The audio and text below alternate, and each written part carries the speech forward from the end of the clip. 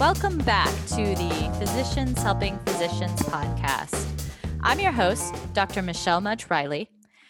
I changed careers back in the early 2000s, and I found it very difficult. So I made it my mission at that point to help other physicians who were looking to figure out a career transition or what to do to diversify their career with a side gig or multiple different small careers. Today, I have an old friend and colleague speaking with me. His name is Dr. Rich Berning. He was a client. He's still a friend. He'll always be a colleague. And I'm so excited to talk with him today and listeners so you can hear what he's done, how he transitioned, and learn a little bit more about health insurance and medical directorships. Hi, Rich. Hey, Michelle. How are you? Good. I'm so excited to have you here today. Yeah, I'm really happy to be here. I'm really honored. Thank you for asking me. Oh, absolutely. So let's just dive right into it. Tell the listeners a little bit about your educational background, your training, and sort of how you started thinking about this non-clinical transition. Yeah, sure. So, my background in the beginning was pretty typical of everybody else's. I was a biology major in college, went straight to medical school from college into my pediatric residency, and then stayed on and did a pediatric cardiology fellowship, graduated and got a job in pediatric cardiology. And for almost 20 years, I practiced in either a hospital setting or toward the end in my own practice. And it was just a whole bunch of factors that came together. Well, I should say that, I feel I've always had a bit of an entrepreneurial streak in me. In fact, that's what drove me to want to go into my own private practice for a while. But I kind of timed that wrong because, this was in 2010 when things started to change in terms of health insurance industry and reimbursements. And, cardiology is fairly capital intensive. You have to have an echo machine and equipment. So, I did that for 5 years before I saw the writing on the wall and said, it's time to consider something else. So I just happened to kind of be, well, it's kind of funny. So my daughters are dancers. I'm a ballet dad, for a long time. And my job was to bring my daughter home after ballet dance class at night. And I was standing in the hallway with another father. And I was just complaining about, the reimbursement issue. And he said, hey, Rich, you should talk to my friend, another doctor. She's a medical director at Anthem Blue Cross. I said, sure, I'm open-minded. So after a series of coffees at Starbucks, she happened to live one town over from me. She offered me, she got me a job at Anthem. And in the first year, I kind of worked part-time in my practice, phasing it out and ramping up with Anthem to become medical director. Now, I had no clue what a medical director did. I mean, I think back to my first day, my first week walking into that job. I mean, I didn't know what to expect. I just knew I needed something different, and it checked the boxes for a certain, number of things that I had to have. One of them being that I couldn't have taken a big cut in salary because I had my kids all starting college. So it all went from there, and I've been working there for almost 5 years now. Wow. Yeah. So I mean, that was, like I said, there's just a little bit of luck talking to a friend of mine that got me connected to somebody. But that's the first thing I'm going to say to everybody here is, it's about networking and keeping an open mind, and just when people say, hey, here's an opportunity, say, okay, I'll check it out. I find that, people talk to me and they want to stay within a certain area, or they want to do a certain kind of non-clinical job. And I think they limit themselves right from the beginning. That's just my opinion. Yeah. Well, what else did you consider when you were thinking about doing something non-clinical? Yeah, good question. So actually, when I really started thinking about something non-clinical, it was actually several years before I had this opportunity present itself to me. I'm kind of a computer nerd, so I thought, I like health information technology. So I signed up to I enrolled in a master's level course at one of those online courses with a big university. And I started doing coursework for that. And that was a bit challenging because, I was been fully in practice too. And also, wasn't used to working online like I am now. And also, when I when I started talking to people that were in positions to offer me a job, um, I didn't really personally. I didn't feel like you know the opportunities were there. You're going to come in an entry level position, and they really wanted me to have IT experience at the hospital level, but I was in my own private practice. So I don't know. I know you talked to Brian, one of our other coaches with your group, and Mhm. I'm sure he's got a different perspective on this. But I found it a little challenging to say I'm going to continue, stop practicing clinically and try to get a entry level job in a hospital to do IT. So I ended up dropping the course. I never finished my master's in that. Mhm. Mhm. Yeah, that does happen to people as they're looking at a career transition. There are oftentimes a lot of irons in the fire, and not all of them work out, and it's okay to not pursue some of the things that originally you thought might be a good option, especially when you find something that really fits you a little bit better. And oftentimes you learn about those things that might fit you a little bit better by exploring some of those other things early on. So, how did you find the medical directorship and working for an insurance company? How did you understand what that career might look like, and so that you could pursue it? Well, that's a good question. I mean, I did talk to medical directors, but here's the thing with medical directors, and you and your listeners might see this, that the term medical director is used really fairly loosely. Mm-hmm. So it's applied in many different situations, clinical situations, non-clinical situations, and even within, especially a large health plan, what a medical director does in one segment of the health plan is not exactly the same as what someone in another segment might do. So I mean, I ended up working in a national commercial division, which is the Fortune 50 companies that self-insure their employees' health insurance. So they hire a company like Anthem or United Healthcare to come in and review the information, and make sure the care that's being proposed or being billed for is appropriate, working that out. And I mean that gets in the craw of a lot of physicians to have a medical director telling them, no, we're not going to pay for this, or you can't do this because it doesn't meet the policy. So it took a while for me to kind of understand. It really took me 6 months to really understand kind of the whole scope of the position and what, as a medical director, what you do. I could try to explain that a little more here if you wish. Well, that I'm sure our listeners would love to hear it, but we have such limited time. Let's keep going, and keep telling us a little bit more about that, maybe at a high level. And then I know at our meeting in April, you'll go into it in depth with those people who are very interested in pursuing this career option. So, could you give us a little bit of more of a high level understanding? Yeah, so it all is all based on a medical policy for a company. And the medical policy is put together. This is one of the career advancements a medical director would have, would be to go into the medical policy division once they kind of complete their entry level or baseline education, if you will. And that is, when is a drug approved or when is a procedure approved? And there's a whole group of medical directors, more senior level, and they bring in outside experts and they talk about what's current care, standard of care, medical practice, and make basically a rule book, if you will. So the medical policy is really a rule book, and um, it's based on evidence-based medicine, which is a hot topic too.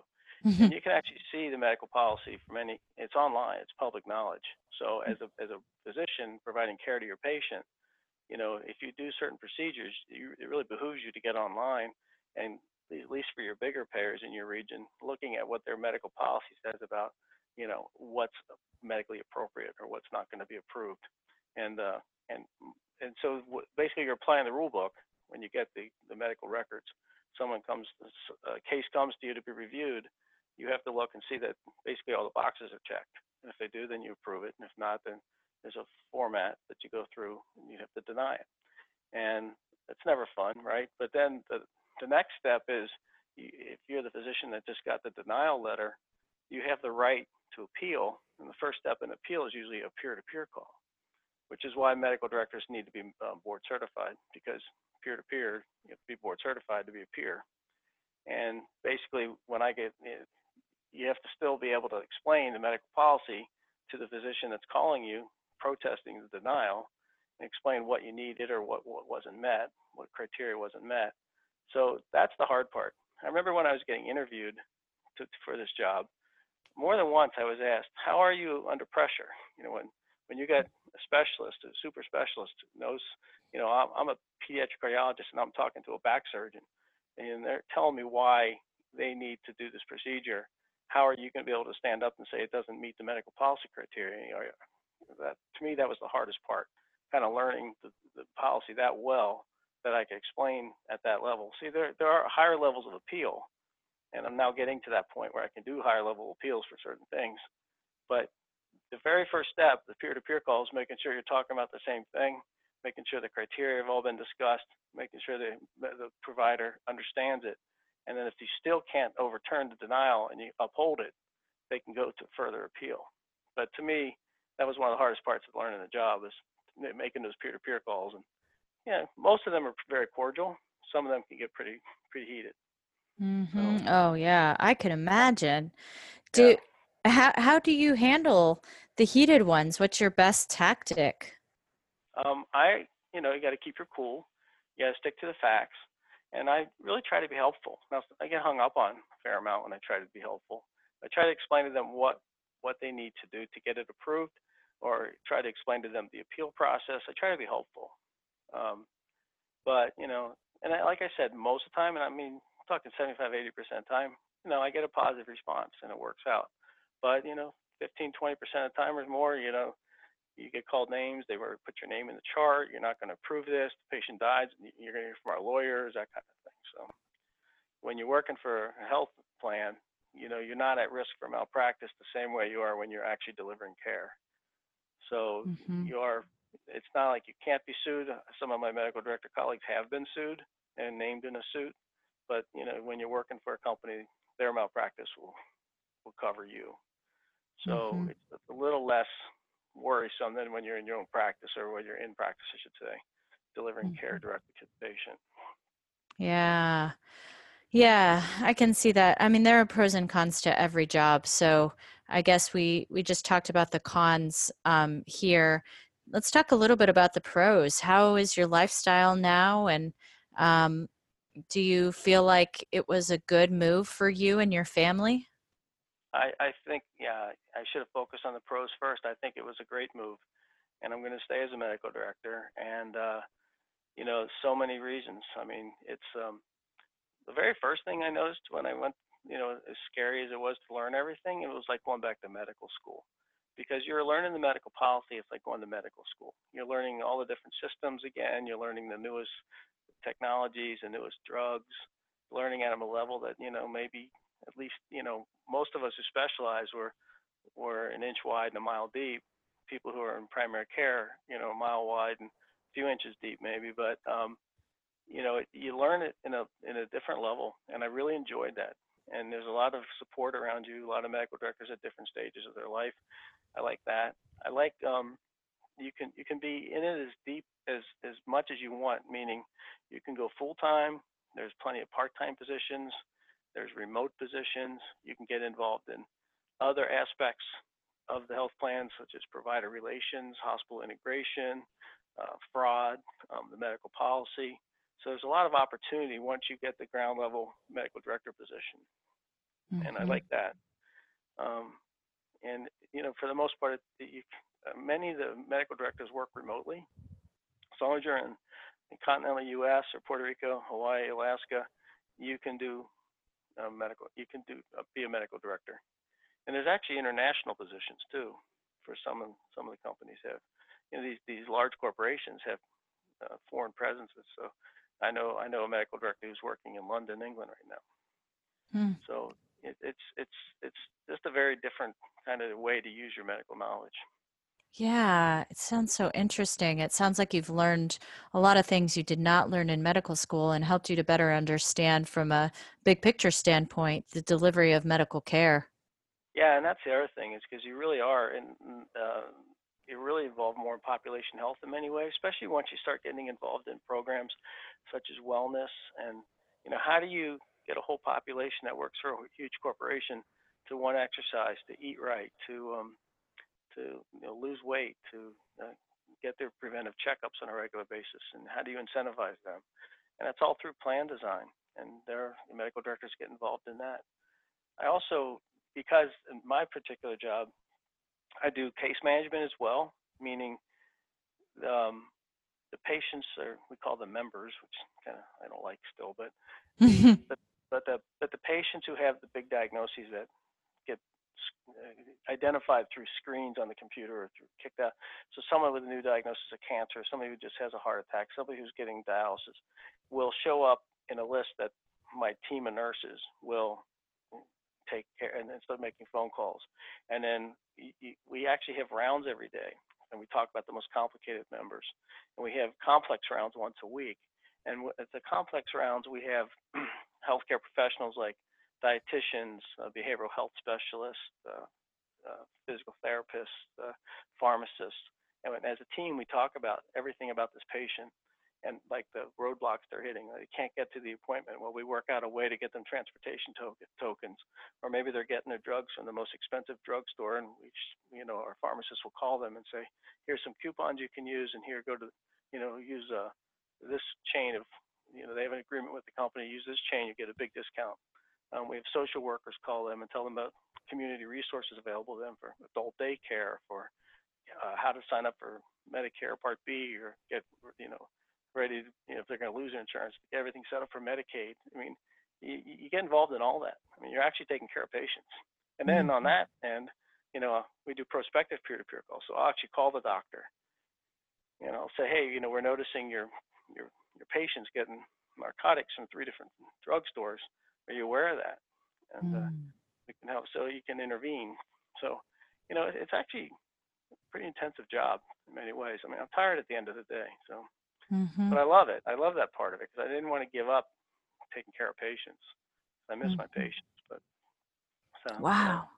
it's not all about the money. In fact, we're not even allowed to talk about the money. That's a misconception. We don't, we get on I get on peer-to-peer calls, and the doctors will say, "Hey, if you let us do this way, we'll save your company money." And I'm like, I'm not involved in the money. This is all based on medical need, medical necessity, and it's not my money anyway. It's not the Anthem's money. It's the employer's money. We're just adjudicating. So it's just a different concept, a different way to look at what you're doing. Yeah. And I really enjoy it. Well, speaking of money, can you tell us the salary range of a medical director? Because as people are thinking about a career change, they often worry, like you did, about being able to support their family and make the money that they may have made in clinical practice. Yeah. Well, so a bit of perspective is what your specialty is, because I know that surgeons might think that the numbers I quote next are on the low side, and pediatricians and family practice doctors might think, well, this is pretty sweet. So, and the other thing to keep in mind is whether you're working for a public company like an Anthem, or whether you're working for a nonprofit. A lot of the health plans are nonprofit. So the public company, you get compensated multiple ways.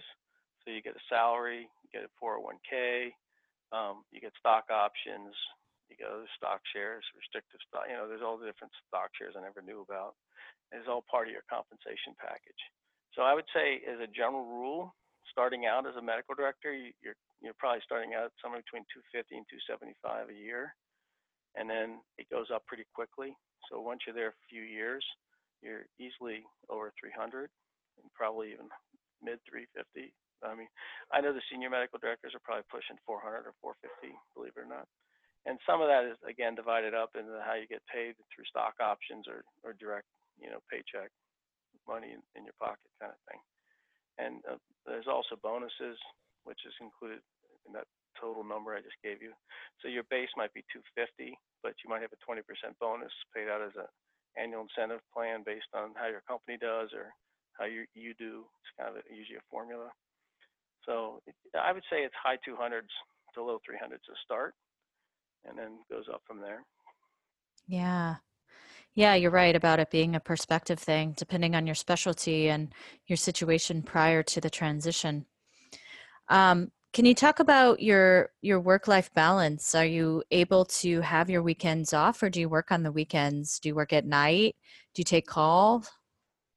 Okay, that's a good question. So in general, it's a better work-life balance than being in practice, especially if you're in a small practice where you're on call a lot.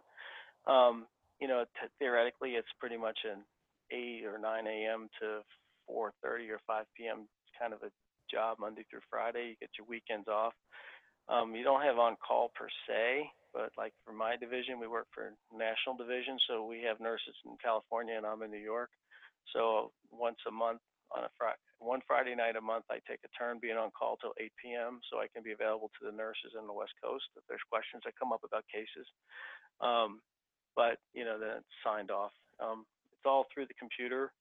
So the downside I don't like about this job is it's a lot of sitting in front of your computer, or if you have a standing desk, you can stand. So it's very computer based. And so my current job gives us a laptop, and we can work from home, which is a bonus. I work from home 3 days a week, sometimes some days all 5 days of the week I work from home, and that's a plus for a lot of reasons if you have dogs or kids or a working spouse. But the downside is, yeah, you do work at night sometimes, and you do work on the weekends, but they don't advertise that. Now I'm actually taking a new position, as you know, and my understanding is they don't issue laptops because they want you to get your work done at the office. So we have desktop computers, and we work pretty much 9 to 4:30, and we have nights and weekends free. Um, Very cool. So it probably yeah, depends on the company. yeah, and I think some companies have more work-life, and also when I first started out, the lower level medical director, it was, I think, a lot easier to have work-life balance. And now that I've moved up a little bit and I got other responsibilities, I use my nights and weekends sometimes to do projects or presentations I have to do to catch up on. Because during the day, it's pretty nonstop. I mean, we use Hmm. instant messaging, and nurses are dinging me all day long. Hey, I need to run this by you. I need you to call this doctor. I need you to. So it can be stressful at times.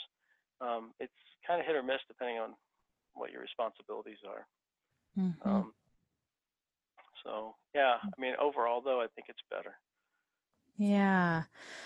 Well, so as we kind of wrap up here, because we're getting to the end of our time together, if someone is interested in doing medical director work for an insurance company, can you give us some good resources for that person to explore to really find out if this is something that they want to go into? Yeah, definitely. So I think, I was lucky that I ran into somebody who knew somebody, and that's how I got started. And when I talked to my colleagues at my office, majority of them did more. They got involved in the case management or the kind of insurance work through their hospital. They volunteered. One way to do this would be to um, to go down to the medical staff office or maybe the medical records or whoever's in charge of this, and say, hey, I'm willing to be the doctor that calls the insurance company medical director to protest denials of inpatient admissions, for instance. They're always looking for doctors who are willing to do that. I mean, there's a lot of patients now being taken care of by hospitalists, and a lot of times those hospitals are not available. So if we say that this length of stay is denied after a certain date, or the whole admission's denied, they hospitals need somebody who's going to call the insurance company and say, no, you're wrong. This is why it needs to be admitted.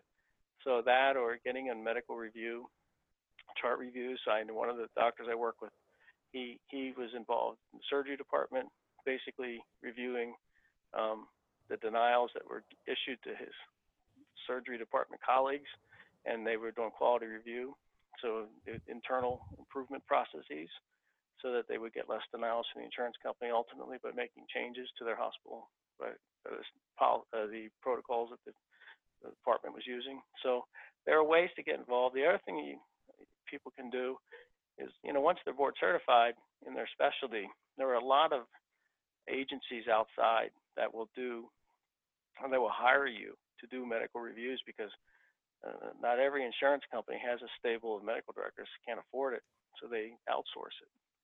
And so, if I can mention it, like Medical Review Institute of America, for instance, will hire people um, with specialty to do cases for smaller plans. The other option is to get involved in some of these companies that do appeals. So as I was talking earlier about the appeals process, usually there's 3 levels. So the first level is peer-to-peer, and it's done by the health plan's medical director. Then the second level appeal is still done by a medical director within the health plan. But then when they get to the third level of appeal, it goes to an external reviewer many times, and those are not hired by the health plan. Those are independent, and they're hired through these independent review organizations, IROs, and they Mm-hmm. provide the specialty, and they will look at the denial and do literature research and put together a report saying that standard of care is to approve this now, and your policy hasn't caught up, and then the health plan has to adhere to the decision. So you can be that person to be on the third level appeal. Having that kind of experience, clearly, when you apply for a job for a full-time position, that gets attention. Yeah, that is very interesting. I do talk with people about getting some of that other experience for the institute that you described, and there are others as well.